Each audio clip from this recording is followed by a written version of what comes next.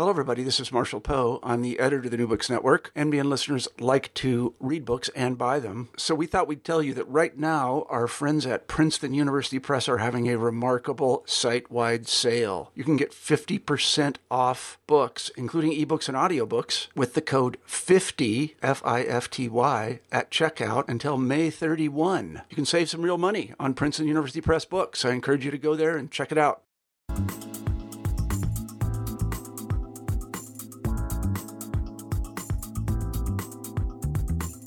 Hello, this is Rebecca Buchanan, host of New Books Network, New Books and Popular Culture, and today I'm here with Emily LeBeau-Lucchese, the author of This Is Really War, the incredible true story of a Navy nurse POW in the occupied Philippines. Emily, thanks for being here with me today. Thank you so much for having me. I'm glad to talk to you. So I'm hoping, this is a new book of yours that just came out in May, in the beginning of May. And so I'm hoping you can start out by talking a little bit about how you got interested in this topic of nurse POWs during World War II, and what drew you to writing this book. So I had heard of the Army nurses in Bataan. And these were the Army nurses who were known as the Angels of Bataan because they set up in field hospitals and they provided care to American and Filipino forces during the U.S. and Filipino defense that eventually and quite quickly was lost to the invading Japanese army. But I never heard of their Navy nurse counterparts. And I found a memoir on the top shelf of my library written by one of the Navy nurses. And it was written in the 1990s. It's out of print. And I brought it home. And the memoir itself was highly problematic because the author changed names. She wanted to be honest about everybody, but she didn't want to embarrass anyone. Even though many of the other women were long gone, she wanted to protect them. So she changed names, and then she used a lot of dialogue, which you cannot do in a historical document. So I loved the nurse that was Nurse Dorothy Still. I absolutely loved her. I loved her voice. I found her to be so honest, but I did not like the book. It was not a historical document, and it also made her sound a little bit like she was roughing it at summer camp, when in all actuality, she was in a concentration camp. And I found out later from her son why she presented it in such a lighter manner. So what sort of drew you then? So you put this book together to get at not only sort of her story seems to be the sort of thread that weaves it all together, but you introduce us to this whole sort of backdrop of figures and characters and nurses. So what sort of drew you to not only her story, but these others as well? So these 12 women, or as they're referred to in the book, the 12 anchors, because they were essentially the anchors of these concentration camps. They stopped helpless and desperate inmates from drifting just by providing medical care. And even if they didn't have medical care, they provided comfort. And I was so amazed by these women because they shouldn't have been taken prisoner of war. They should have been repatriated as medical corps under the Geneva Convention, but instead they were sent to a civilian concentration camp. And once they were there, they were under no obligation to maintain rank as military women and to continue nursing. They could have laid in bed all day if they had wanted to. They were under no obligation, and they also weren't under any agreement to be paid for their work. And yet, out of duty, they reported to this makeshift infirmary and provided medical care, comfort. And for many people, they were the anchor. They were the only ones they had. Because people reported to these civilian camps, they were told to go bring 1 week's worth of clothing. It's just registration. If you are a citizen of any of our enemy countries, you have to register and then we'll release you. And that, of course, was a trick. So you had some people who, let's say you were an American, but you married a Filipina. Well, she was allowed to remain in Manila, but you had to report to the camp. So that you had people who were separated from their family, or maybe women who had married minors who their husbands joined the military and they were sent to the camp. Just different reasons why people were alone, except they had these Navy nurses. And I was so in awe of how heroic they were and how their story had never been fully told. And I thought that needed to be changed. They've appeared in other books about the Army nurses, Angels of Bataan, but they were never given their own story. And I thought, I want to tell this story because I want to change the way we look at women as heroes and we look at women in their placement of war. Because we often forget as a society that women were there. And these women, they were on the front lines, right? They were at the bombing of Cavite. They were the ones providing care in overcrowded wards. They were the ones who were caring for civilians. They were there, and they never received their due as heroes. And that's what I'm seeking to change. And so you set this up in a really interesting, you put it in 5 parts. And so you start with 1941. So you sort of bring us right in, sort of right before the attack on Pearl Harbor. So can you talk a little bit about that first year in 1941 and why you started there? So I started in 1941 because it allowed me to position these nurses, they're in the Philippines. And when all of them initially get their assignment to the Philippines, they're all on different assignments. They're told it's a very good assignment. And I wanted to stress this, that the nurses, because it was so warm, they only worked a half shift. And so they were told, pack a lot of party dresses. You'll have time for dances and tennis and golf and swimming. And so that was kind of an assurance for these women who were from, some of them were from South Dakota, from Iowa, one from Chicago, a couple from Southern California, that these are women from all over the country and they're going halfway around the world. And it's very intimidating. And it starts out nice. And then you have the bombing of Pearl Harbor. And 3 days later, the bombing of Cavite. And what I want to stress in this part of the book is how the U.S. was truly not ready for war in 1941, right? So you have the U.S. at the time is described as a peacetime army. It is the 17th largest in the world. When it comes to war weaponry, planes, ships, other artillery, we're not there. And this is so key because General MacArthur after the attack, he plows ahead with what was called Plan Orange. And Orange Plan, or, I'm failing the name off the top of my head, War Plan Orange would have been very well done if they had backup in terms of troops and food. But the U.S. did not have that because after Pearl Harbor, President Roosevelt met with Winston Churchill and he met with the Secretary of War for the U.S. and they decided, because Churchill was pressing for a Europe first approach, they agreed to come back to the South Pacific later. And because the Admiral, I'm sorry. I guess just what I want to stress is that because the Admiral did not agree with War Plan Orange and with MacArthur, and because backup was not coming, after the bombing of Cavite, the Admiral took most of his fleet to the Dutch East Indies, and they did not bring the Navy nurses. So these women were essentially abandoned by the Navy.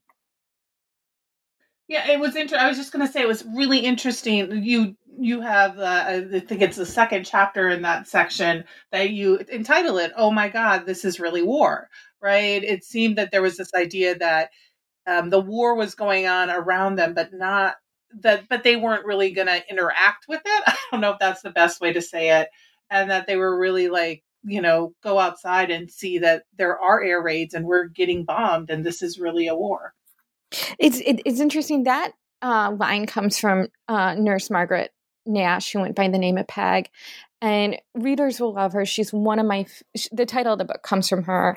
So many other things come from her. She was this lively, vivacious young woman from Pennsylvania who, at the end of the war, weighed 68 pounds. And so the nurses, they thought they were safe. Everybody thought the Philippines was safe because the U.S. was there. So you actually had people transferring in from other Asian countries thinking, well, Japan would be foolish to attack the U.S. And so they knew there was war in Europe, but they didn't think it would happen to them. And it did. Right. And they start out by sort of, in that section too, you talk about sort of Dorothy and Peg recording notes and sort of taking notes of what's going on. And they're still sort of, and doing the everyday things. They're sort of exhausted and tired, but they're sort of doing what they need to do. And they haven't gotten to the point where they have realized that this is going to be, they're in it for the long haul, right? This still seems to be something where they're, Okay. So Dorothy, at that point, she was only about 2 weeks away from going back to the States. She had done her 2 years in the Philippines. And there were several other nurses. There was a nurse from Chicago. She was engaged, and the Navy didn't allow nurses to be married. So she had actually sent home all of her belongings. She had her boat ticket home. So someone like Dorothy, she thought she was not going to be in the hostilities for long. And then someone like Peg was engaged. So her wedding was planned for February of 1942. And at that point, the Navy was going to send her home. So these women they had their lives planned. And then, of course, they were taken prisoner of war. Peg's wedding never happened because both her and her fiance were prisoners of war at the time. Right. So then you move us. So they've got, Pearl Harbor happens. There's really war happening around them. And so then you bring us into 1942, and you start out with Dorothy sort of being on the rooftop. It's New Year's Eve, sort of admiring the lights, and that, there was Manila became an open city, and so there were people coming in and out of the hospital. So can you bring us into sort of 1942 and what's going on during that time? So by 1942, the nurses had been evacuated out of Cavite after the bombing of the naval base. And so they go into these makeshift hospitals all across the city. And hers is... The Navy eventually moves them all to a former women's music college. And that's where they are when they're taken prisoner of war. So 1942 starts with them standing on the roof, and they're looking at the city because the lights are back on. The blackout has been ended. The Japanese are coming. They're taking over the city. And so it's kind of their last moment. And so they have scotch on the rocks, and they just toast each other and to the new year, whatever that might bring. And the next day, they are taken prisoner of war in what is initially a very calm transaction. Someone knocks on the door, says, everybody here is a prisoner of war. We want a list of names, rank, military affiliation, that kind of thing. And then as the weeks progress, it gets hostile and violent. And they learn what it's like to be a Japanese POW. And I found, speaking of your anchors and your characters, I thought that a lot of what their leader, Nurse Cobb, was really interesting. Some of the things she got away with, and she was able to do in sort of her leadership role. So can you talk a little bit about her as an individual and as a sort of leader of this group? Yeah, so I loved Chief Nurse Cobb. Her name's Laura May Cobb. She's originally from Kansas, and she was almost about 50 years old at the time she was taken prisoner of war. And she was a very firm and fair but terse person, very calm, very cool, but pretty critical of her younger nurses. And that's important to note because Dorothy, my main subject, is not fond of her chief nurse. So whenever you see them in pictures, it's almost funny to see Dorothy's on one side, Cobb is on the other side. But the other thing you will notice about Cobb in the photographs is she always stands slightly in front of her nurses. And so that's what she was doing the full war, is looking for ways to protect her nurses. She is looking for eventually extra fabric, money to help them survive, to buy supplemental food, anything she can do to secure something better for her nurses. But what you're referring to early on in their captivity, they realize that the Japanese military, they just pilfer. They take whatever they want. And she realizes they're going to come for their supply of malaria medicine. And so she can't hide it. That would be a reason to be executed. And she can't ask her nurses to hide it. And so what she does is she changes it with baking soda. And it's brilliant. So she just mislabels all the malaria medicine and then swaps it out with the labels with baking soda. So when the Japanese military comes to take the malaria medicine, they actually take baking soda.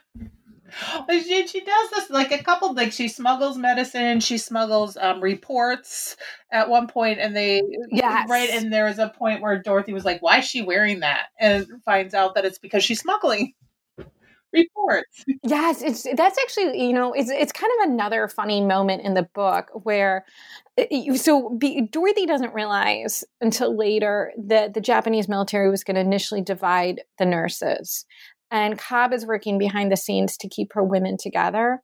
She's doing it for a couple of reasons. One, she is still hopeful that some of them will be repatriated. So she doesn't want to risk them being broken into groups and one group not being repatriated. And then eventually they're kept together, but they're sent to civilian concentration camp.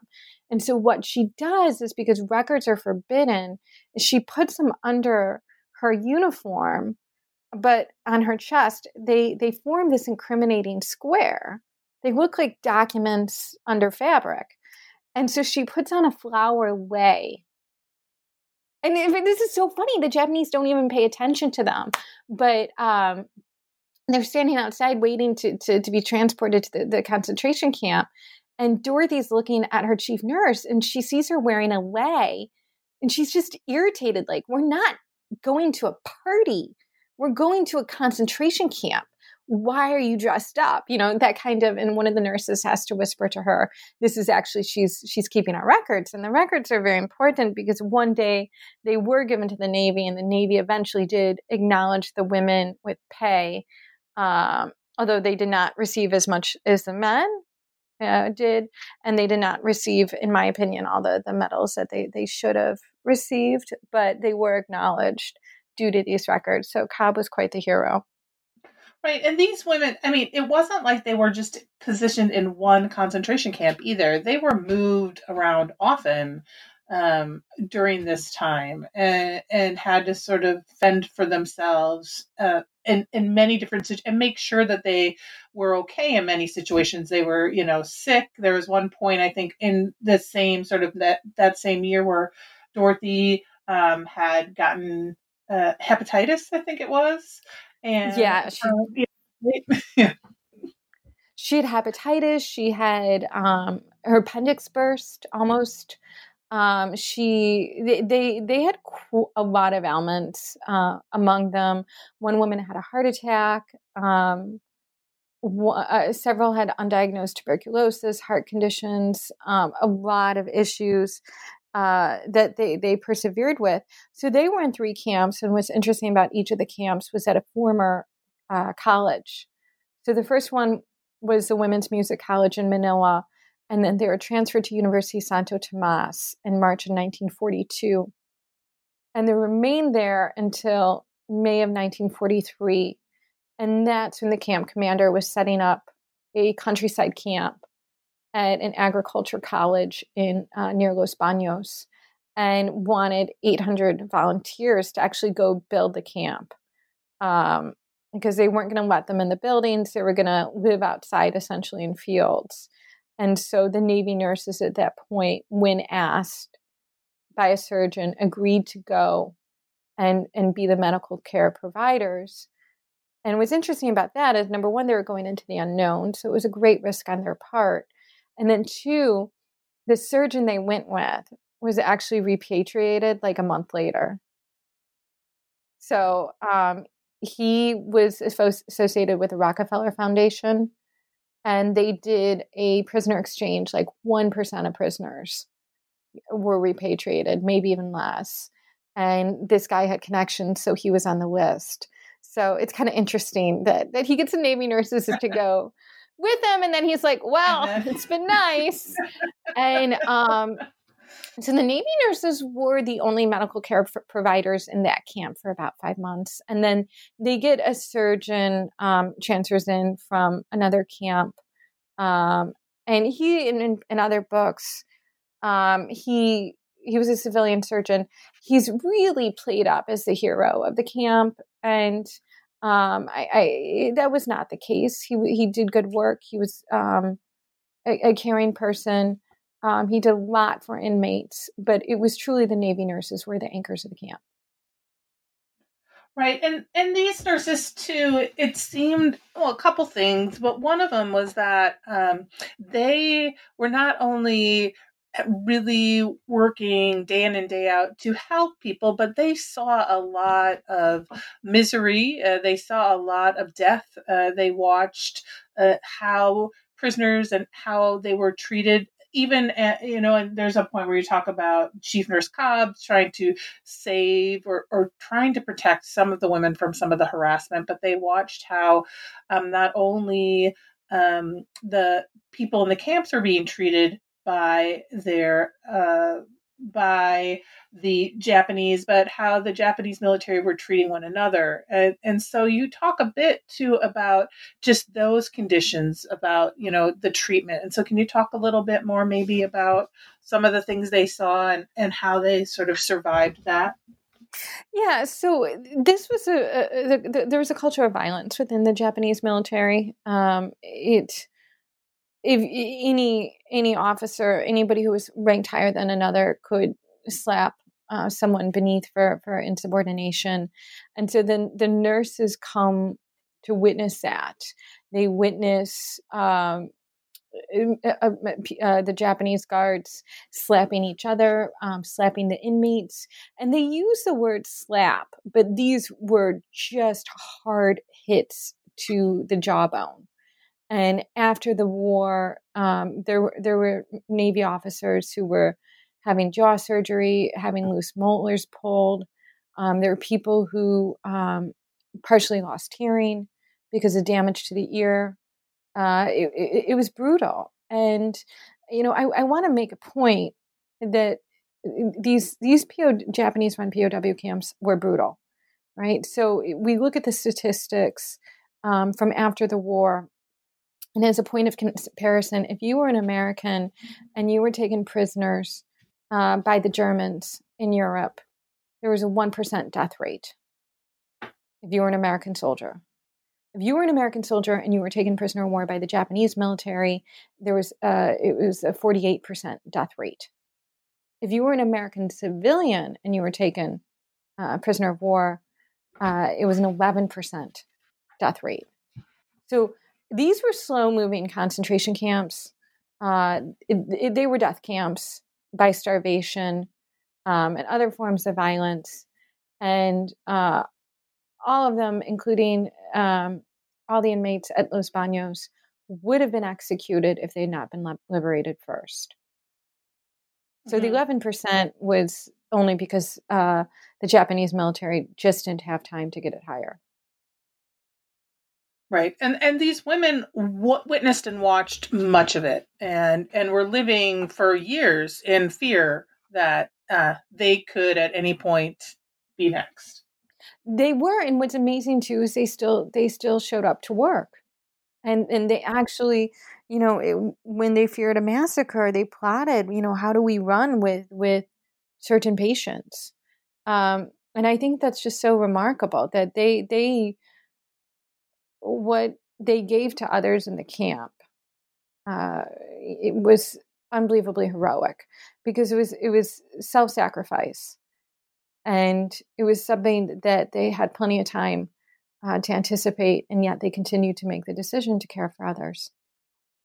Right, and the concentration, and you talk a bit too about sort of some of the ways they sort of help themselves survive. I thought one of the interesting stories was Nurse Edwina and her books, buying books and sort of renting out books so that she could make some money and get some, because she was told by a doctor, right, that she was just not going to survive because she was so young. Yeah. So it's important to note that in the beginning, this is when they were at the second concentration camp, Santo Tomas, that in the beginning, when the Japanese were winning the war, so we're talking 1942, 1943, about halfway through 44, they're a lot more mild with the prisoners. So they're allowed to do things like purchase items from the Japanese-run canteen. They're allowed to receive care packages from friends and family in Manila. And then they have this secondary economy, right? So if you get the resources you need to make candy, then you can apply for a permit and set up in one of the hallways, and you can sell your goods. So poor Nurse Edwina, she was from Pasadena, and she wasn't doing well. She was a little fragile emotionally at the time too, which is really quite sensible and fair. And she was told by a doctor, "You're not well, and you will not survive the war."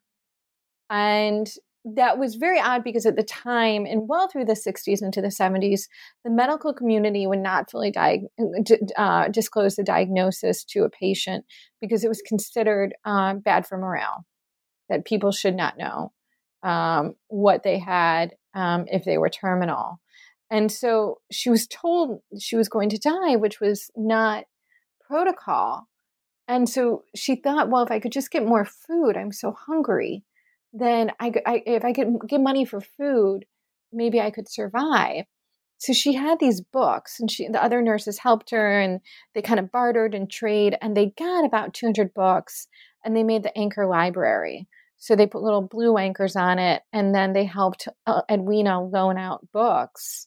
And then she used the money to buy food, and she'd share with other nurses, particularly because she had to rest a lot. They would sit at a table on her behalf and man the operation, and then she would share with them. So early on, this type of enterprising, this was possible. But by the end, the last days of 44 into 1945, they were getting 500 calories every other day. So at that point, it was the death was accelerating at that point. So most of the deaths we see came in those final 4 to 6 months. Mm-hmm. Another really interesting thing that you sort of highlight, or we see throughout the book, is how little privacy, if any, that they have in these camps, just how crowded they were, and sort of the living conditions. And so can you talk a little bit about that as well? So they, when they were at Santo Tomas, they had about one toilet for every 110, 112 people. So if you were a prisoner at Santo Tomas, your day would begin, they would play the overhead music, wake everybody up, and you probably stayed in either a classroom that had hundreds of other people jammed into it, or if you were a man, maybe in one of the gymnasiums. And so you had a bed, you were given though 22 square feet. So essentially it's your bed, and then right next to you is someone else. So after you were woken up, you would likely go stand in the toilet line. And when it was your turn to use the toilet, there's about 5 or 6 lined up, no stalls. So imagine that. And then if you decided you wanted to shower that day, you would get in the shower line, and there would be, again, it would be about, if you were a woman, about 5 or 6 women around one spigot. So and some of the nurses, they would get up so early, like 4:30 in the morning, to go use the shower. They had a little more privilege to move about because they worked at the infirmary.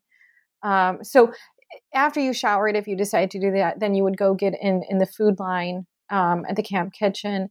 And it would just be really meager, maybe some rice or some sort of corn mush. In the beginning, you might get a few vegetables or even a duck egg, although that dissipated at the end. And then inmates were supposed to do something to contribute to the camp. The nurses worked. Some inmates, maybe they peeled potatoes or did some cleanup. A lot of people weren't very, into it. And when there's 3,100 inmates, you can kind of slip by. And so there was no privacy. Everything was just in front of everyone else. So if you were in that camp at one point, you cried in front of other people, you were humiliated, used the bathroom in front of other people. And this is really important to note because towards the end of the war, the camp commander decides he wants to humiliate the inmates and get at their pride. And so he tries to have them register and have their photograph taken. And in his mind, he thinks that when they're photographed, it'll be really demoralizing. But he didn't realize, they'd been using the toilet in front of each other for years. So the humiliation, that ship had sailed. And so what's kind of in a funny moment is the Americans end up for registration, just making up these really, funny addresses, obscene words or whatever they knew the Japanese military wouldn't recognize as obscene. And then they would use that as their street name. So you can just imagine, plug it in yourself, what they were probably coming up with. And then they would tell each other later, oh, I went with, so, there's a couple moments in the book, the lighter moments come up, but just simply because of who people are, and how they respond, sometimes as best as they can to a situation. But it is a war book. Yeah. No, another interesting, when you moved into 1943, I think it is, the Army and Navy nurses are together and the Army nurses are talking about going on strike, I think it is. And can you talk a little bit about sort of that situation as well? Yeah, so the Army nurses didn't come into the camp until later in 42 because they'd been on Bataan and Corregidor. And then when they were transferred and taken prisoner, they were actually isolated and they were put into an old convent. But as the prison got more crowded, they had what they called an executive committee, right? So the Japanese military left a lot of the day-to-day running to the actual inmates. So they had an executive committee. And the executive committee, because of overcrowding, wanted to move the Army nurses out of this convent. And it was pretty good real estate for them. So they weren't going to give it up. And so they wanted a strike, but it was really risky, right? Because if it could just not work out for them, right? They could lose everything, including, would they still be needed at the infirmary? How would that work out? So what they did is they targeted my subject, Dorothy, because she had gone to nursing school in California with one of the Army nurses. So they had the Army nurse approach Dorothy and kind of suggest, well, we won't be showing up. And Dorothy, of course, she never heard of that. She was worried about the patients. So she went promptly to her chief nurse and said, put me on, I'll do it. And then with that, Cobb went to the executive committee. And so the Army nurses ended up getting what they wanted because of this threat of a strike and poor Dorothy being used as a pawn. And so I should note that Dorothy, the Army and Navy nurses were just really different cultures. They got along, they did their work, but they much preferred their own. And it's in 1943 when they are transferred then to Los Baños. And so that experience of being transferred, they were a little worried. Yes, and you said this earlier, but they thought they were unclear as to what this was going to be like. It could be a really great situation. It could not. And at first, I think it seemed like they were really frightened that they were being sent basically to death. They were, and that was actually legitimate fear because later on in the war, entire camps were slaughtered. But they did. They kind of wondered.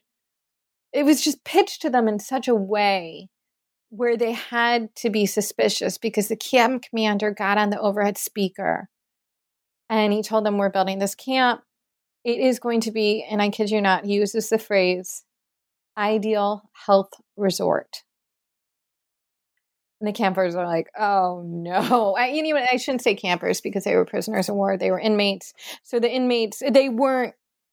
They were very concerned it was a trap because they're promised you can grow vegetables, and we're going to start with 800 men, but eventually, when women are transferred, families can live together. At that point in time, men and women were segregated by sex. So, if you were married, you weren't together. And so they were throwing all these things out at them, like food, hygiene, a chance to be with your family. And after, a year and a half of being a prisoner of war, you have no reason to trust that they would give you the things you want most.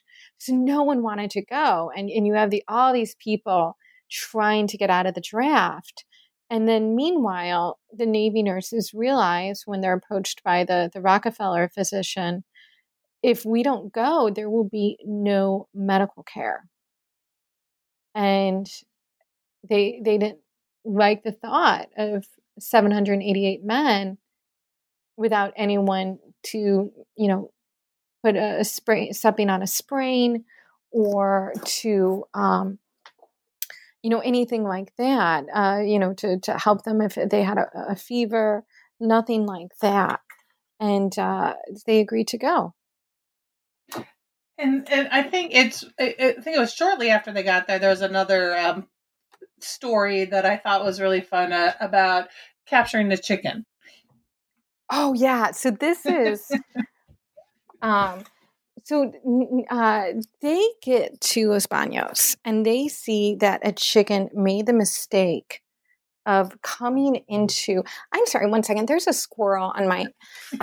I think it wants in my attic. I'm sorry. One second. Yeah. See that you can't be missing. Okay, I think I lost that battle. I'm going to have to deal with that later. So they, these poor women, they transfer to Los Baños and they're put in unventilated boxcars for the journey. And I mean, even cattle travels in ventilation, and these women are not given that. And so they get to the camp. And they have to spend the night outdoors. And then the next day, they're allowed to start building their facilities. And they spot that a flock of chickens has just absentmindedly wandered into, under the barbed wire. And they see this opportunity that if they could catch one, they could have chicken stew.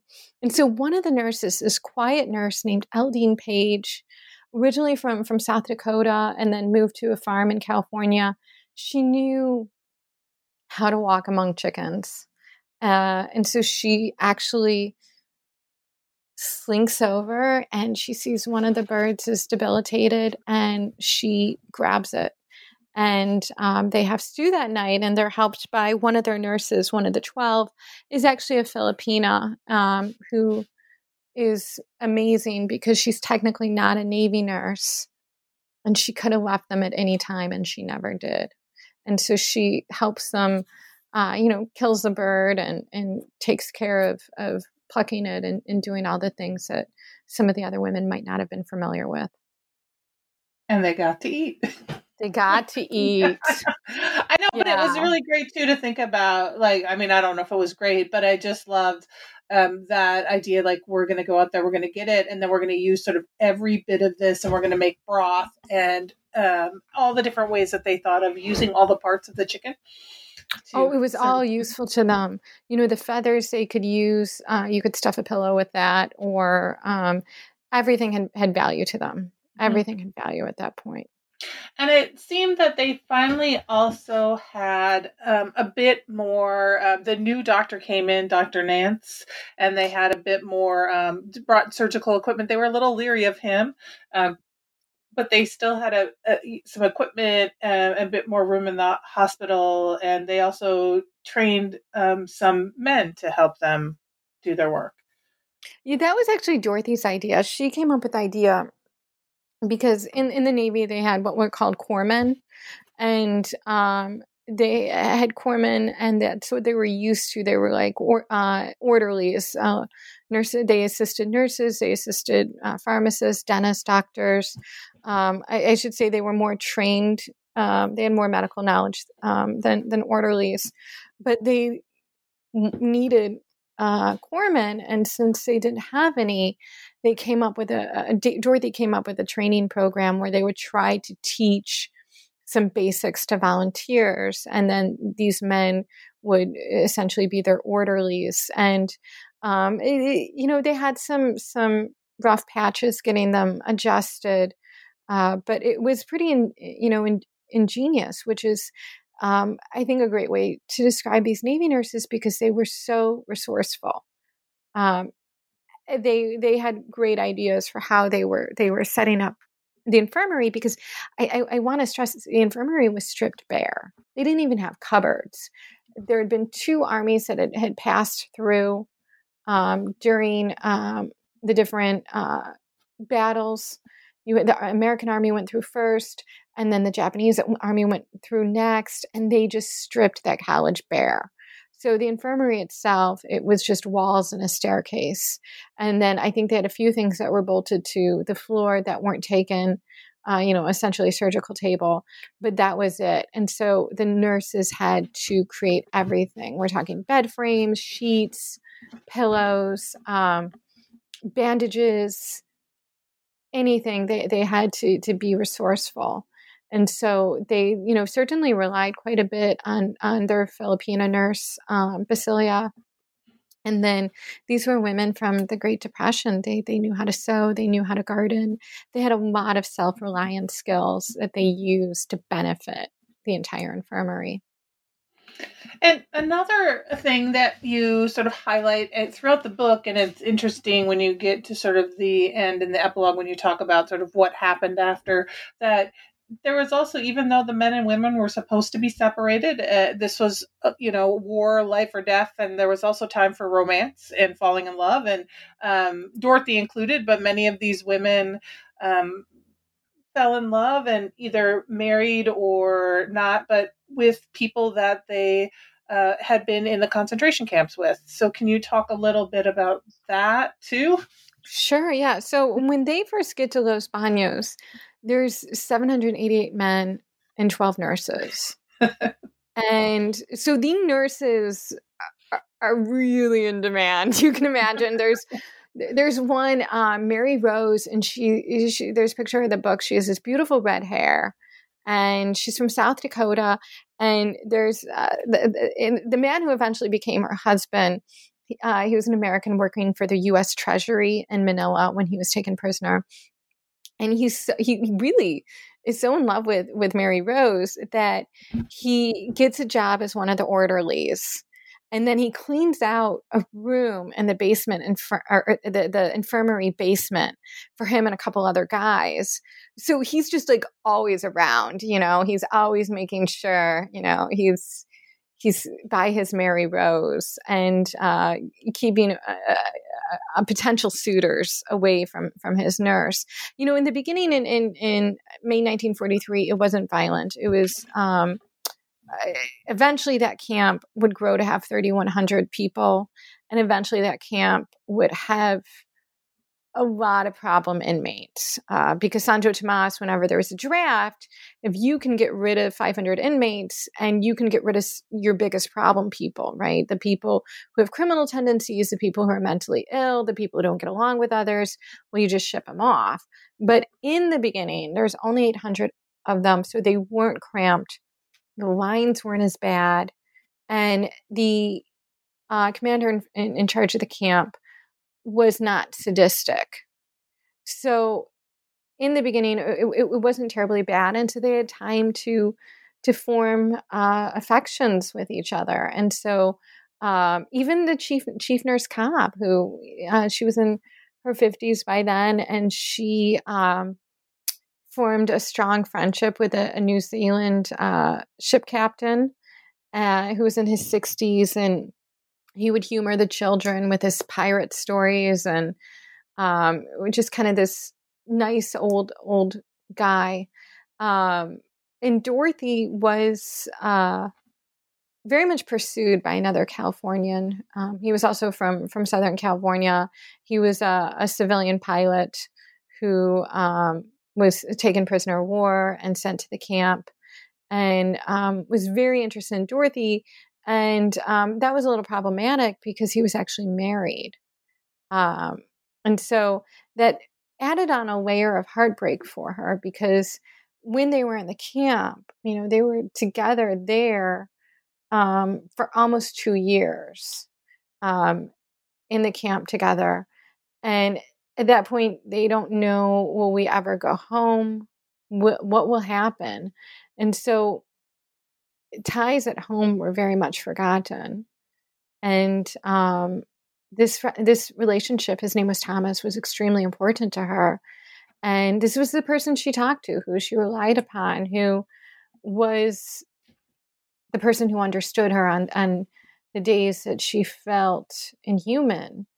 And, at the end of the war, that's just ripped from her.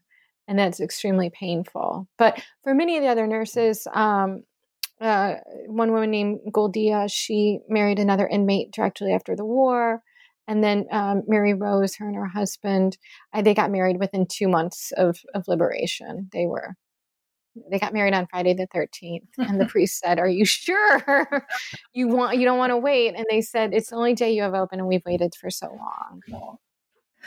So they have, by the time we get to 1944, they just are not sure they're going to get out alive. And I think there's one point where letters and packages are showing up, and they realize that those care packages are not going to the Americans, just the British prisoners of war. So can you talk a little bit about that ending and what was happening and what was going on with them by that time?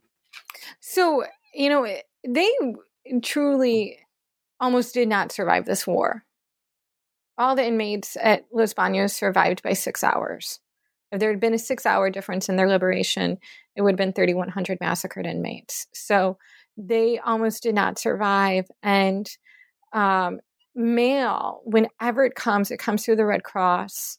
And the instructions are so difficult to understand that very often people at home are trying to write letters or trying to send things, and it's not getting through. And there's one occasion where everybody's surrounding, who's getting mail, and people are so hopeful, will my name be called? And it's only for the British inmates. And you have mostly Americans and British, but you also have some Australian inmates, Dutch, French, anybody who was from an allied country, Chinese. And it's really devastating. And then the next time the mail comes around, Dorothy gets like 2-3 letters at once in a package. So that was extremely important to them, to let them know you still exist outside this camp. This is potentially not permanent, and there might be a life for you outside what is overwhelmingly feels like the end of your life is being in the camp. Right. And then we get to the end, and like you said, like they were almost dying, right? There's bombings that are happening, that they're worried. They're hunting for survivors throughout these camps as we get to the end of 1944. And so can you talk a little bit about sort of those final days and those final hours and eventually being liberated from these camps? Oh, yeah, absolutely. So, and by the end of the war, towards the end of 1944, the Allied forces are winning, and they're taking back key islands in the South Pacific.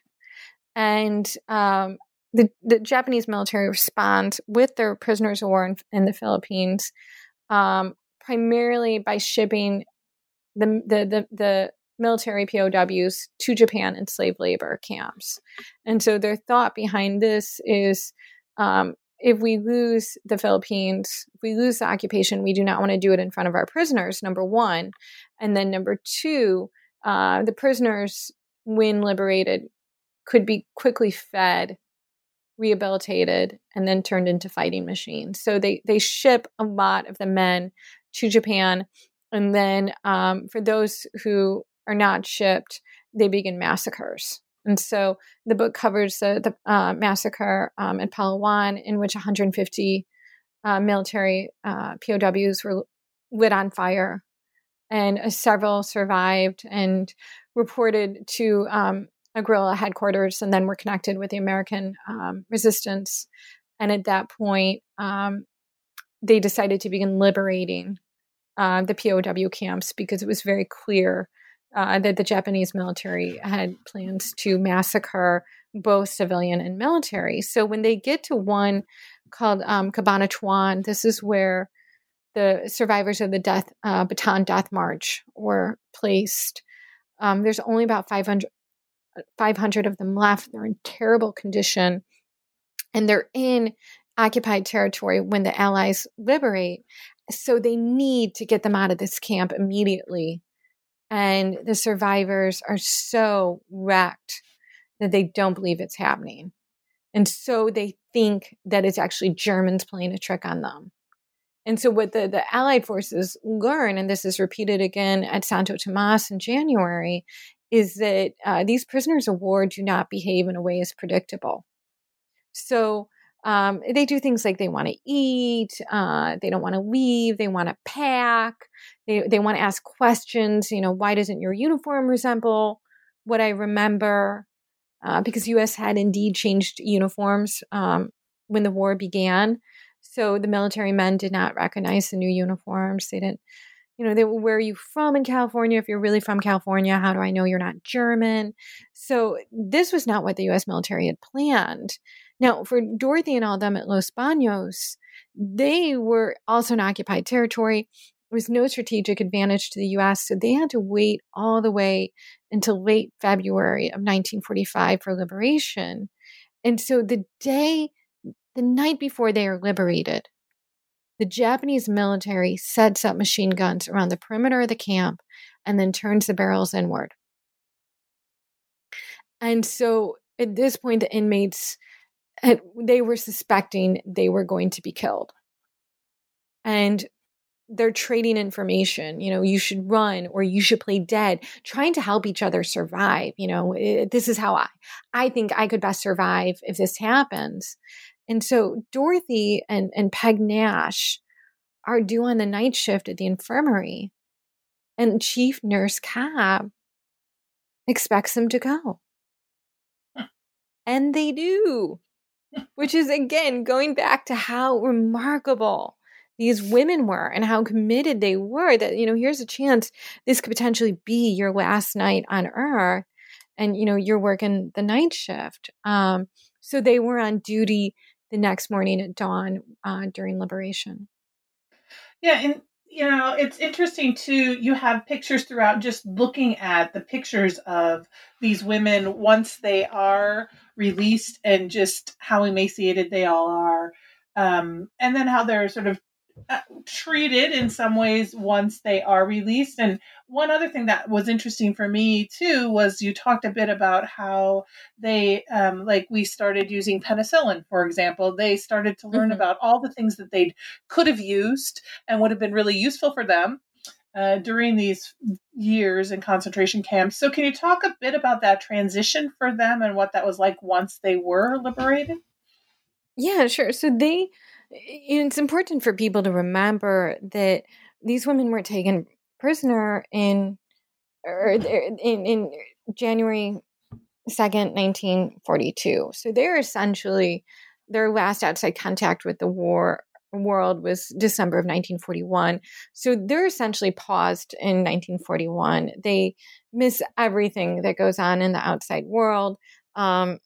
Sometimes they get newspapers, but it'll be, for things that are not helpful to them, like, fashion and recipes. And their medical knowledge is paused in 1941. So when they get out, and so they're liberated, and they all weigh less than 100 pounds, and they all have these major medical issues. Yet they are needed. Where they're liberated, they're brought to Billy Bid prison, and they're asked to nurse other liberated prisoners, because it's kind of a staging area for getting people back to the U.S., or for those who are staying in Manila, they have to wait till the Battle of Manila is over. So they're nursing casualties from the Battle of Manila. They're nursing other inmates, and they're learning from the Army just how far behind they are, right? So all this single-use stuff in terms of supplies, different tubing, different needles, they hadn't done that in years. Penicillin would have just solved so many of their problems in the camp, and they'd not had any exposure to it. They even during liberation, they had never seen a Jeep. So they were being reintroduced to the world. And what was hard about it is that their reintroduction was really framed by the news media as girls coming back from camp. And so they're in this, they're at Billy Bid for about a week or two, and then finally chief nurse says, enough, these women need rest. We're going home. So they begin traveling back to the U.S., and they have to take about 5 different planes, go through the different islands. And every time they land, it's interviews with reporters, it's photographs, and they're being used for propaganda purposes, right? Because the U.S. still has, another 5-6 months left in the war, still sign war bonds. And what a better way to do that than a beautiful nurse who was a POW and can motivate Americans to give. And so they kind of concoct this story that really, presents them as girls who are roughing it. They're back from camp. And one headline even says how they're not picky about spam anymore.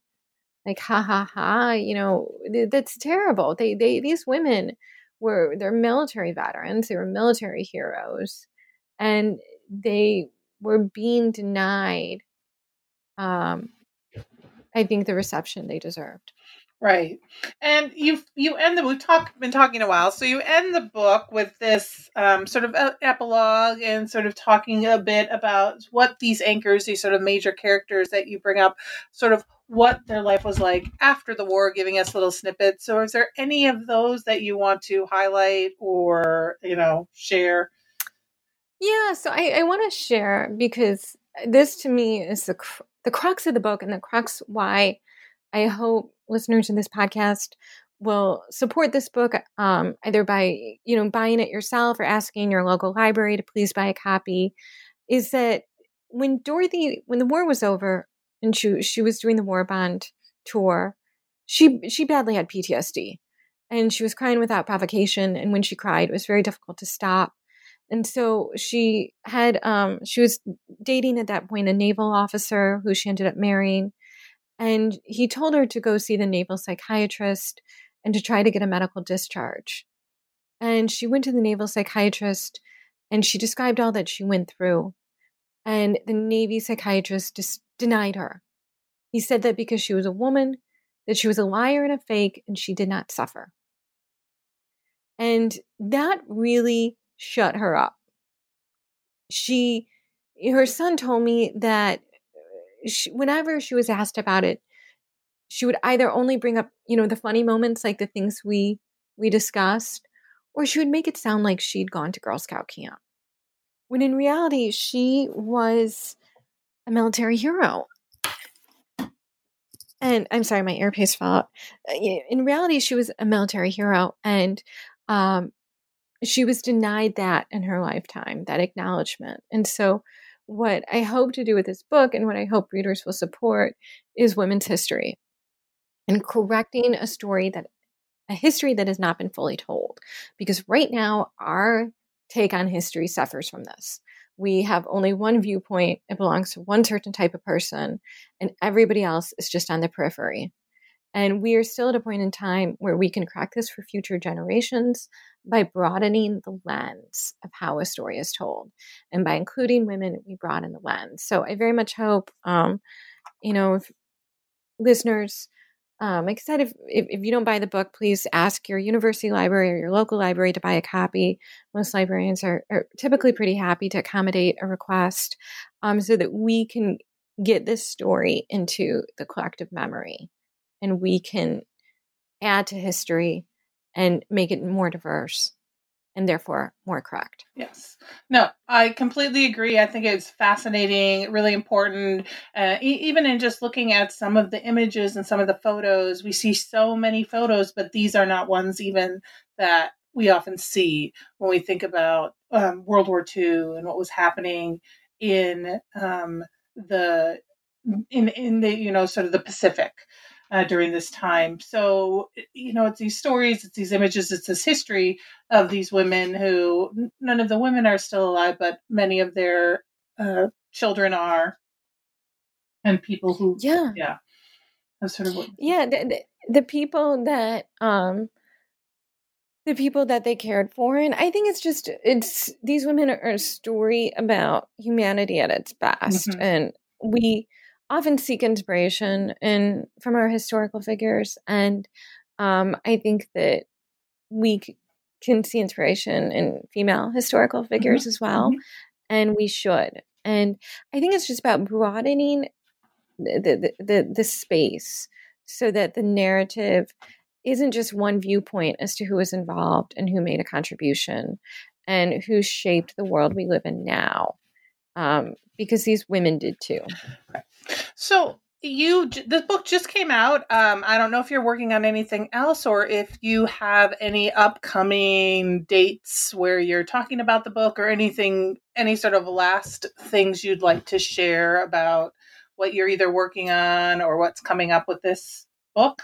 Well, everything else is in such a preliminary stage. It'll be more women's history, more correcting narratives that I feel have been mistold because they were defined by a narrow viewpoint. But right now, just focusing on making sure as many people as possible know about the 12 anchors. I do a lot of speaking libraries. I have some nursing symposiums that have asked me to speak, and just trying to tell as many people as possible about this story. And I'd love to see this made into a young adult version. So that's kind of something that I've seen it done with other books, and I'd like to see it done with this one. I know that it's a hard story and it's a war book, but I don't know what kids like. They love that. All these and don't they watch these war Hunger Games and stuff like that. So figure if you can handle that, then you can handle the 12 anchors. Again, so Emily, thank you. This was Emily Lebow-Lucchese, and the book is This Is Really War, the incredible true story of a Navy nurse POW in the occupied Philippines. Thank you so much for talking to me about your book. Thank you so much. I appreciate it. All right. Again, this is Rebecca Buchanan, co-host of New Books Network, New Books in Popular Culture. Thanks for listening.